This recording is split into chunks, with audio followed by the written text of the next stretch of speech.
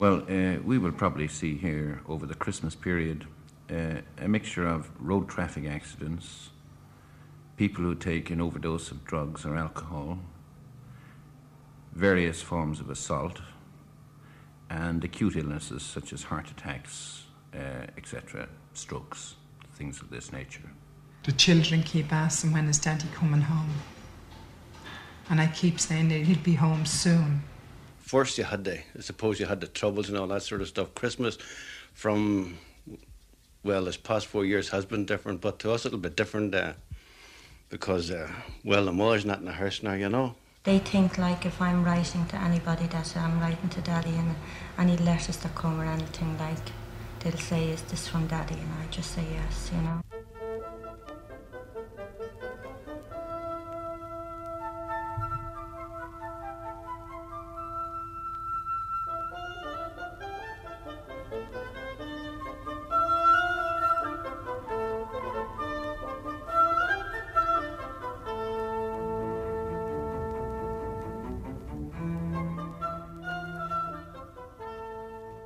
A happy Christmas and a prosperous New Year. For you and me, perhaps. Some of us have no chance of that, and yet more are unlikely to see it. Good tidings of comfort and joy, says the carol. Little comfort for the destitute, the lone old, the bereaved. Good tidings for those whose nearest and dearest are away unavoidably, emigrated or incurably ill, perhaps, imprisoned or detained. Little joy for those whose lives or whose families' lives are beset with disease. Peace on earth is a one hope in the Middle East, the Far East, Africa, Latin America, even North America, not to mention Belfast and Derry. Goodwill to men, the miners, the governments, the oil sheikhs, the colonels, the terrorists, the army?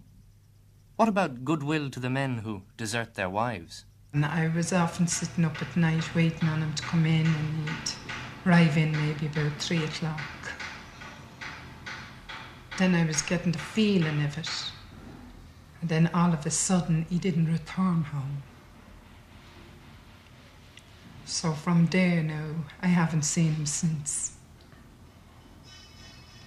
Which with the children, as you know, the children keep asking, when is Daddy coming home? And I keep saying that he'll be home soon. They think he's doing a tour. He used to do tours a few years ago, and they think he's doing a long tour. And I say to them, he'll be back soon because I expect him back. I have the feeling that he will. And they just, I don't know, I do get depressed about it, and I feel it. People like come into you and they're helping you, but it's not the same. I'm trying to keep the best side out with the children, but as you know, I can't give them what they want. The girls has me pressed, and for certain toys they want, and the boys, but they just can't have them. I'd love to give it to them, but I try to make them as happy as possible. They don't know nothing. I don't intend to let them know. There is a couple of neighbours know about it. They said to me I'd never take him back if he came back. But I don't feel that way. Like, he wasn't bad to me. Nor he wasn't bad to the children. He loves them. If he thinks of the children at all, that he will write to them, or he'll let us see that he's thinking of them. Couldn't possibly give them what they want, but I have got a lot of help from family, you know. But I suppose Christmas morning will be the time I'll tell the tale, really, you know what I mean? I suppose I'll be lonely myself, then answering the children's questions, you know. I mean, it's their first Christmas without him, really, and they've always been used to him coming down the Christmas tree, like the toys, you know. But I think once the children have their mother, really, they'll get by. What ages are they? 11, 10, 9, 8, and a year and a half. Well, you seem to have come to terms with it very well, like, you know. Well, I have now, but in the beginning, I didn't really, you know. like I said, your whole world crumbles. Feel everybody's against you. Feel when you go to people like you're looking for something, and then like you just adjust yourself to managing your money, sending the children to school and rearing them the best way you can really on your own. It's hard to rear 5 children on your own. But he told me, he came to me himself and told me I was expecting our last baby. And he told me that he was leaving and going with her. But he didn't actually go then. He waited until the baby was 6 months. And then he went. And we haven't really heard from him since. I miss him, you see. They think he's just working away. And they think, like, if I'm writing to anybody that I'm writing to Daddy, and any letters that come or anything, like, they'll say, is this from Daddy? And I just say yes, you know. They don't think, like, you know. Well, we'll go to my parents' house for Christmas because we wouldn't stay, like, on our own, you know. But it'll be easier this year, I think, you know, than last year. It was very depressing. It was terrible Christmas last year because he'd only just gone, you know. Well, this year he sent everything, you see, for them. And, like, I think the children are made up, you know, because I was glad for their sakes, you know. And then it saved me the few bob anyway. And they've also gotten things like that I probably wouldn't have been able to afford, you know. Some nice things. Like before he left, he took all the photographs of the children and that, and he took all the dates of births and that. He'd said he'd write to the children, you know. But he didn't really. Well, the first time he left was about 4 years ago. He was carrying on with this married woman. And then I got to know about it, you know, and he said he wouldn't do it anymore, so I took him back 4 or 5 times. He still said they used to stay at the weekend and that. So they used to get drunk and come in and break up the place and that. So, and I had 3 children after that for him. The last time I was pregnant, I knew he was carrying on with this travelling girl.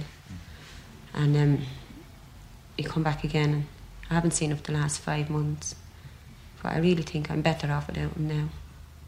You know, the children are more settled and they're not afraid to go to sleep or eat at the table like that, you know, where they used to be when he was there.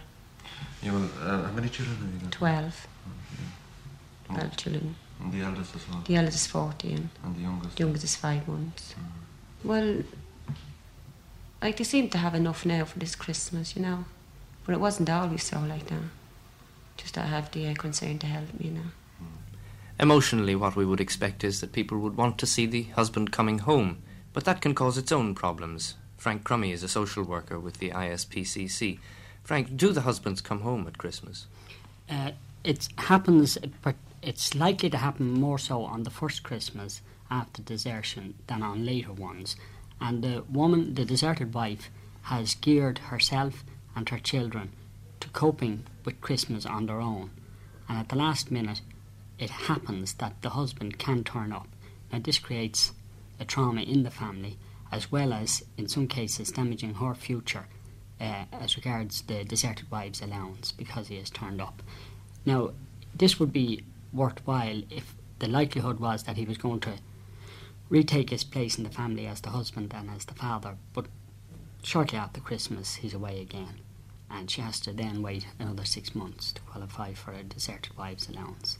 Is this a mark of some form of sentimentality on the part of the husband? Yes, I think this applies not only to the wife who has this problem. The problem with the deserted wife is an ongoing problem, not just at Christmas, but as Christmas approaches, so does the crisis, particularly the first Christmas in her life, in the sense that she wants to make it as good a Christmas for her children as it is for the children next door. And the children at this stage are probably asking, is Daddy coming home for Christmas? She may have convinced him that Daddy is in the country and is going to have to stay in the country for Christmas.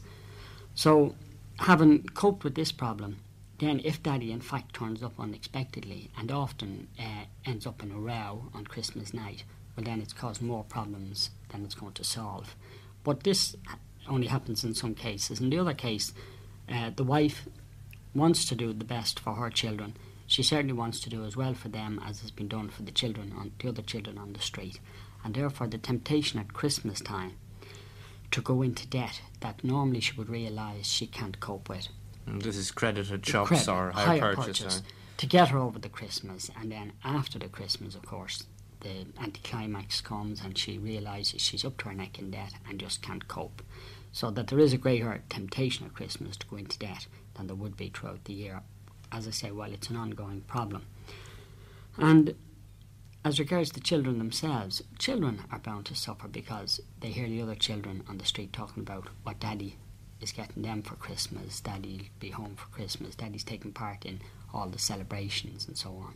And they, usually the mothers, convince the children that in fact their daddy's away and is writing to them. And some of them even go so far as to give the children presents and say yes, they're from Daddy, you know, to keep the children happy.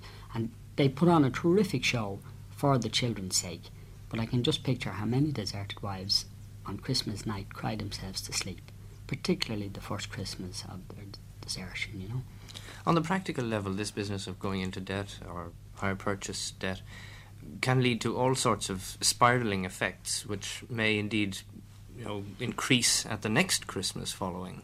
Of course it does, and you also have the temptation, and this doesn't just apply to the deserted wife, it applies to any wife in need, financial need.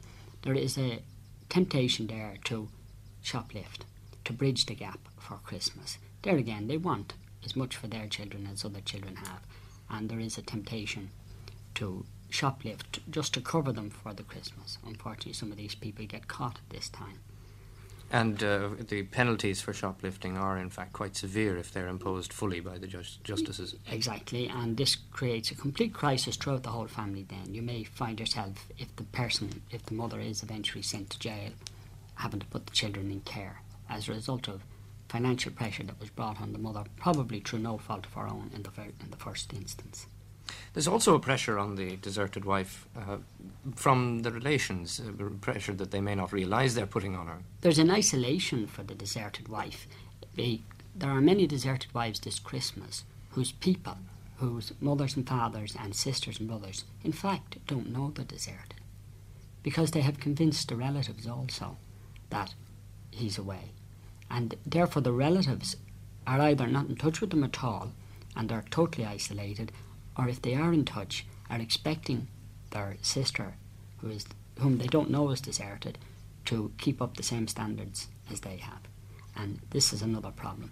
It's a very difficult thing for the deserted wife to reconcile herself to the fact that she's deserted and to mix around with her neighbours on that basis. They feel very embarrassed about neighbours knowing that in fact the husband has deserted them. It seems to them, I think, that it's a slight on them as a wife. Yes, there's a sense of transferred guilt, which may even be reinforced by neighbours and by relations. And as I say, this is an ongoing problem, but it's going to increase at Christmas because of the sentimentality attached to Christmas. It's a festival for children, and they, feel it brings back memories to them, probably of the very good times they had. Because most marriages that are broken up had their good parts too. We're inclined to think that they only had the tragedies and the fights and the wife beating. But they must have.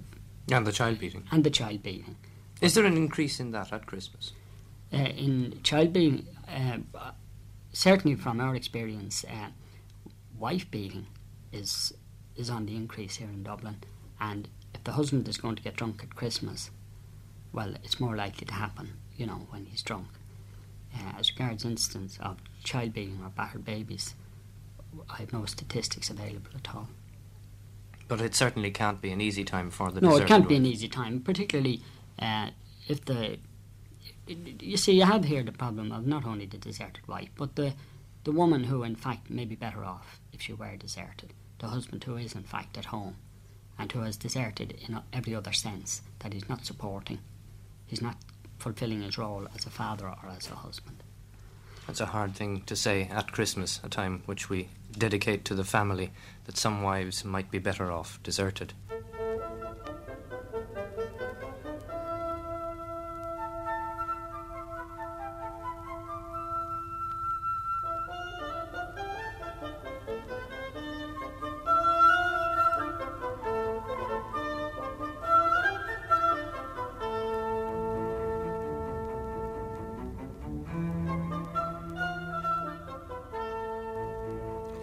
There are strata of misery, of poverty, of loneliness.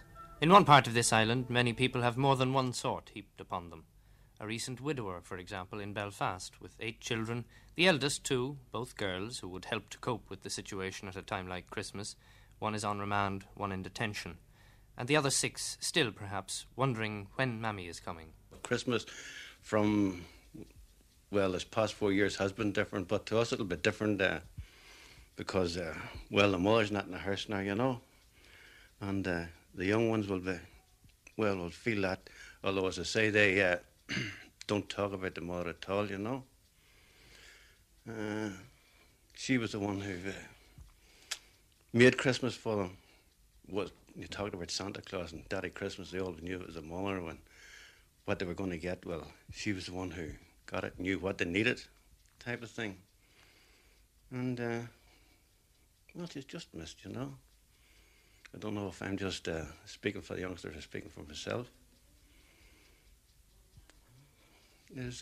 I just can't think of anything else to would say just now, you know. What about Christmas dinner and that sort of thing? Well, we have a young one here. We have two girls in jail, you know. 2 of the oldest girls. One's 19 now. The other one's 17. And the girl of 15, she has been looking after the house. We have a home help who won't be here on Christmas Day. And we'll actually have practically a double Christmas dinner because we have to make a Christmas dinner tonight to bring up to both the girls in Armagh tomorrow. And they would like Christmas to be as near Christmas as it was in this house, you know, outside. And, well, that'll all fall on the girl because I could hardly boil water, you know. And she's more on my right arm, actually. That's more. So, well, she'll make that. And tomorrow again, we have a woman who comes in here, a good friend of ours, Mrs. Lawler and Mrs. Doherty down the street. Anything at all that we need, they're here practically before we ask any question. But you think they knew what we needed and they were here immediately, you know. And, well, we do have a turkey for the girls tomorrow. And we have another one, which we won in a raffle. And, well, we'll have that for ourselves for Christmas Day, you know. And, well, on Christmas, wife she didn't go to bed at all on Christmas Eve, you know, stayed up Christmas Eve night and had everything ready for Christmas Day. And I suppose it was something like that this Christmas Eve. As a matter of fact, we're only planning the Christmas turkey for Armagh for tomorrow. So I suppose it'll be, as I say, it'll be nearly like 2 Christmas days for us, you know. One for the girls and one for the family here, you know. The girls in Armagh it is. There are a lot of people around here who've lost somebody one way or another, internment or death or... Gosh, it's terrible, yes. Do you think it draws them together at a time like this? Well, there's no doubt about it. To us, the people, the neighbours coming along, they have been very, very friendly and very helpful, and they've come along with different things, you know, things that they think we might need. And they've been very kind all over, you know. Not just with words of sympathy, but practical help. And to the other people who have sons, a couple around here who have sons lost, I don't even know the people at all, you know. And they tell me that, well, the people around here tell me that they've been well enough looked after by their friends, I'll say, you know. A man looking forward last night to a well-looked-after Christmas. But it's not the same, no matter how good the food, how varied the presents. Even in a large family, one missing is one missing. And there in that Belfast household, there are 3 missing this Christmas. In hospitals, the face of sudden seasonal tragedy is seen. We will probably see here, over the Christmas period, a mixture of road traffic accidents, people who take an overdose of drugs or alcohol, various forms of assault, and acute illnesses such as heart attacks, etc., strokes, things of this nature. The road traffic accidents, of course, increase greatly over the Christmas period, primarily due to alcohol. They are either alcohol-caused or alcohol-assisted. And the figures taken over a normal period would be something approaching 1/5 of accidents are alcohol involved, and this rises up to a third after 10 p.m. and before 6 a.m. I would say this figure may go up as far as 40% over the Christmas period. There are also other problems at Christmas, of course. The lonely people who feel that they have nothing to live for, they can't partake in the joyous nature of Christmas, and unfortunately these people tend to take overdoses of tablets and any drugs that they can find, and we see a lot of these poor people unconscious who are crying out, making a gesture to try and somebody to help them in their plight. I don't think they're really suicides as such. They are merely self-destructive gestures, as we call them, which are trying to highlight the problem that they have, and nobody appears to be interested. The other acute illnesses also go up over the Christmas period. Things like heart attacks, strokes, perforations of ulcers. People are eating and drinking too much, and in the case of heart attacks, they probably overexert themselves, and strokes, the similar reason. Perforations of ulcers are, of course, again, too much food and drink. People with ulcers don't stick to their diet and this type of thing.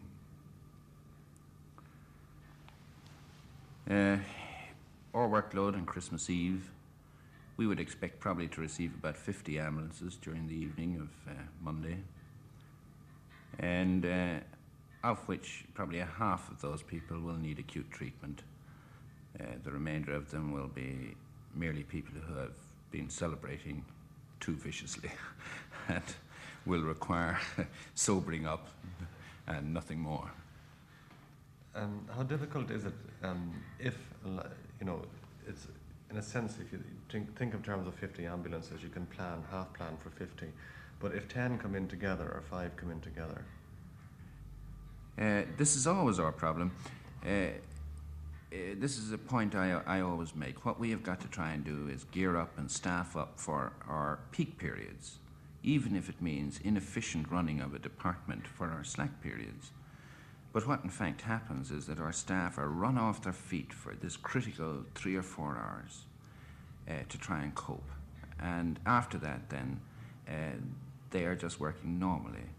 But it is extremely difficult to staff a department for a peak period of 3 hours out of 24.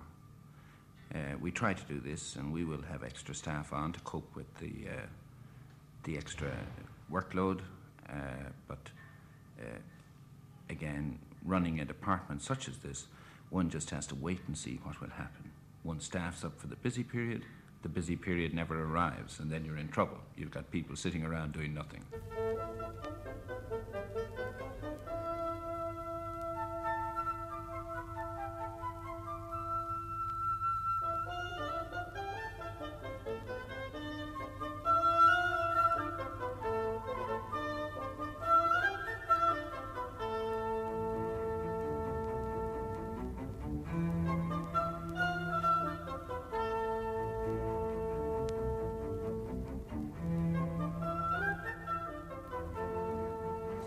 We've been talking about various types of dramatic loss and obvious loneliness, but there are ongoing and quieter, nonetheless serious forms of deprivation of the world outside and of the happiness that could be available at times like Christmas. Pat Lyons is General Secretary of the National League of the Blind. To what extent do blind people lose out on an occasion like Christmas? Well, it depends, Micheál, on the way people view it. I wouldn't say that those of the blind who are fortunate enough to be employed lose out very much insofar as they have a regular income and therefore they can buy the necessities and the extra luxuries which are usually attributable to Christmas. But for the majority of blind people, they are entirely dependent on their blind pensions paid by the state and a small supplementary allowance paid by the various health boards. And in such cases, Christmas, I would feel fairly definite in saying, would be rather frugal. And do you think that it makes very much difference in terms of the celebration and the festivity if they cannot take part in that? Does it make much difference whether they were born blind or whether they became blind? Oh, I wouldn't think so, only insofar as that those who became blind would remember the loss, realise the loss of their sight. They'd remember having seen, and they would remember the decorations and the fairy lights at Christmas and the tinsel and the overall brightness that is synonymous with Christmas. But for those of us who never could see, well, of course, personally, I'm in the fortunate position. I'm working, and I have a wife and 2 children, and I think where blind people are married and have children, it makes a tremendous difference. But I'm thinking in particular of the aged blind, who form between 90 and 95% of the sightless population in Ireland, and for a great many of those people, Christmas is a lonely time. It's bound to be a lonely time.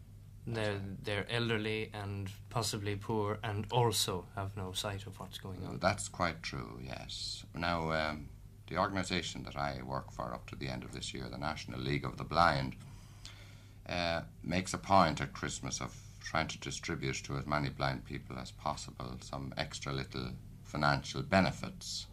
And within the past 3 weeks, we distributed a small monetary grant of about £5 in each case to 1,000 blind people throughout all parts of Ireland. Now, there are some who would say it would be better to give £1 to 5,000, but I think that anything less than £5 wouldn't be worth giving in this day and age, in this day of high prices and that's high living. So we try to select those most in need from throughout all Ireland, and that's what we've been able to do in the last 3 weeks, and mainly, may I say, take this opportunity of saying it's thanks to the generosity of the public throughout Ireland. On behalf of the National League of the Blind, I want to thank them for their generosity. But this is only a once-off sort of thing. It's the sort of donation that you get when there's an obvious famine or a feast that some people are obviously excluded from. And is there any way that you can see that the ongoing problem can be brought to people's minds other than by emphasising it at a time like Christmas?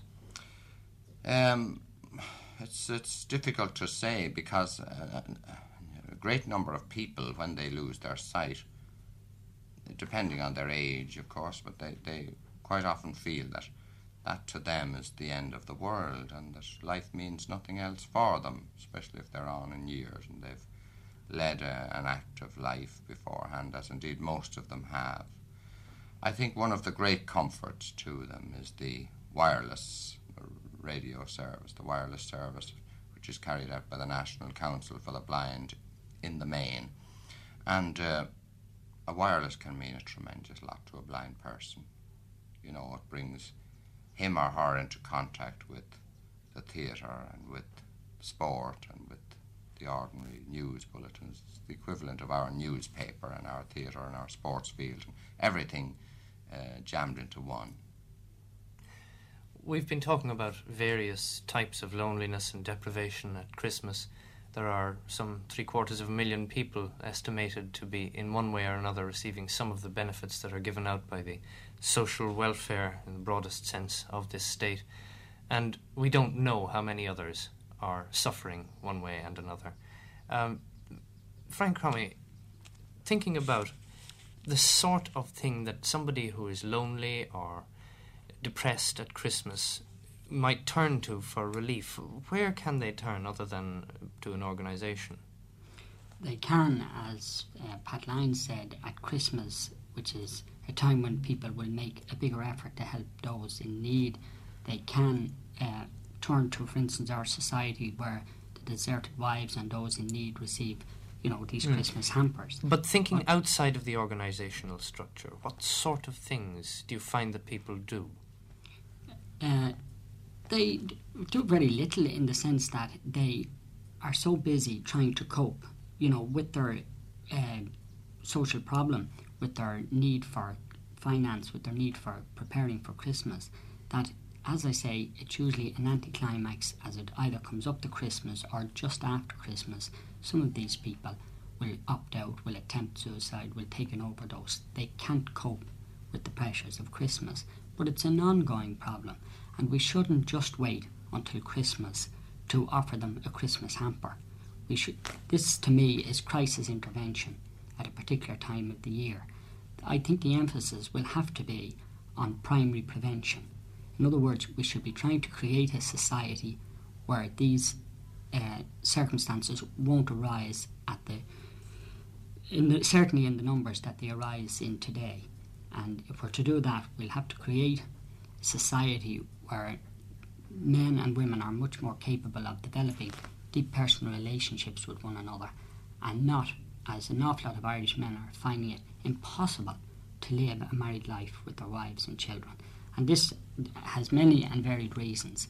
I would suggest, for instance, that one step in the right direction could be a new Children's Act to make it easier for those, like people in my society and in other societies interested in the welfare of children, to produce more adequate adults in the years to come, where all legislation seems to be working against us at the moment.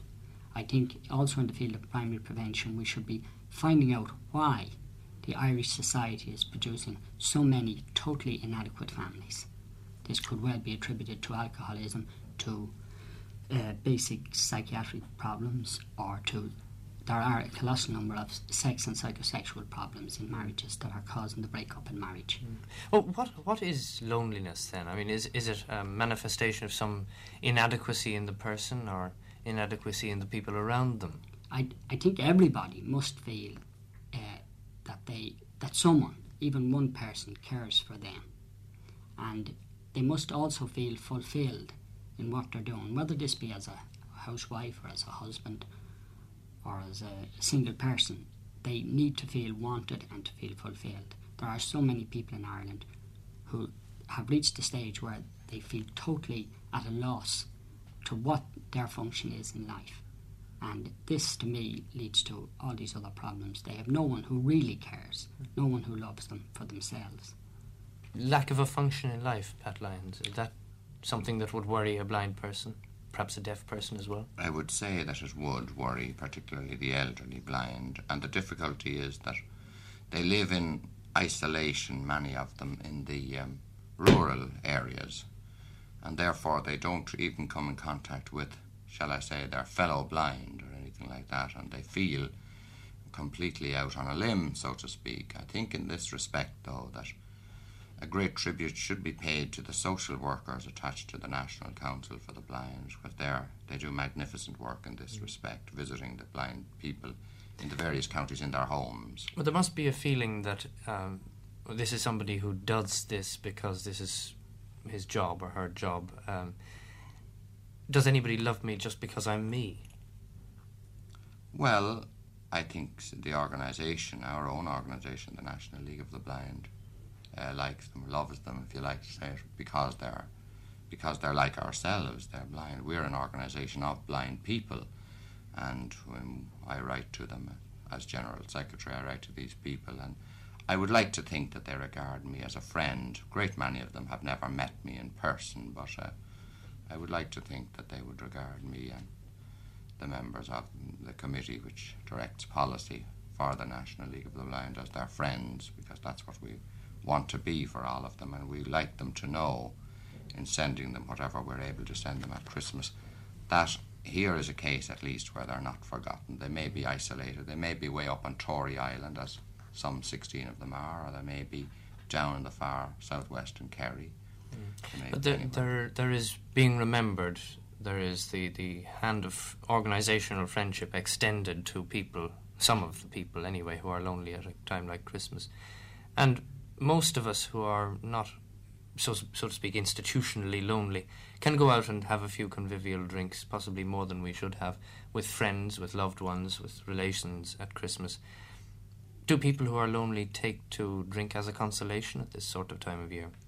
I'm sure some of them do, but I think that in the case of the blind, which is the particular problem that I'm familiar with, the people I'm speaking of now wouldn't really have that much money to spend on it. And of course, at the same time, if people are over-fond, well, they'll spend money even to their own detriment in buying proper nutritional things. I think there's a point here that, of course, there is a temptation to drink at Christmas if you're lonely or depressed, but it so often happens that when a person is depressed, the friend will say, let's go out, have a drink and snap out of your depression. And quite often they have failed to realise that the basis of the illness is the inability to snap out of their depression, and that they're only going to create a more grave situation by encouraging them to go out and have a drink to snap out of it.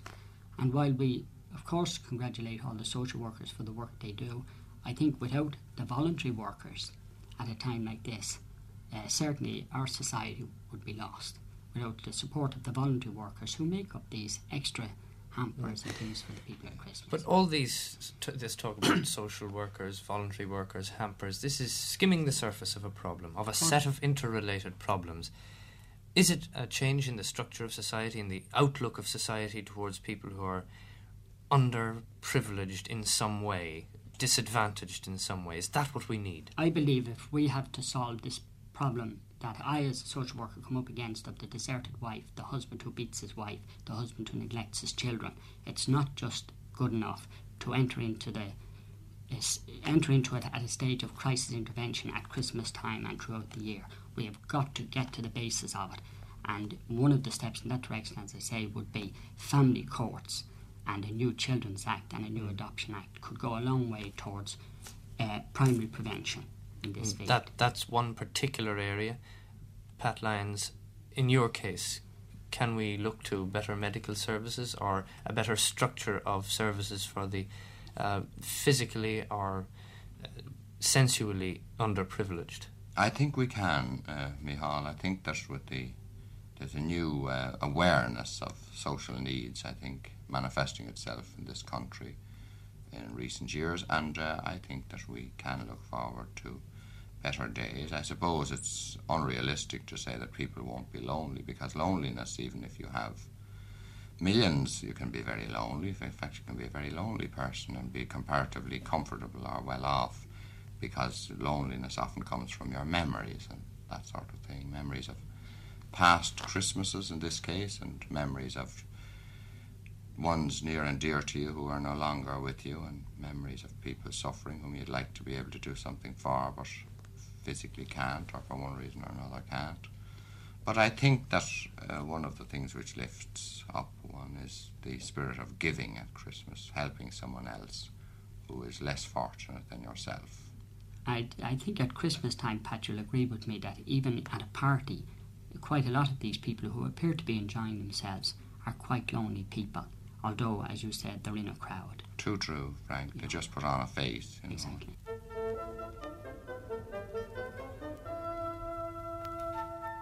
This Christmas, through next year and beyond, somebody loves you and somebody needs your love. God rest ye merry, gentlemen.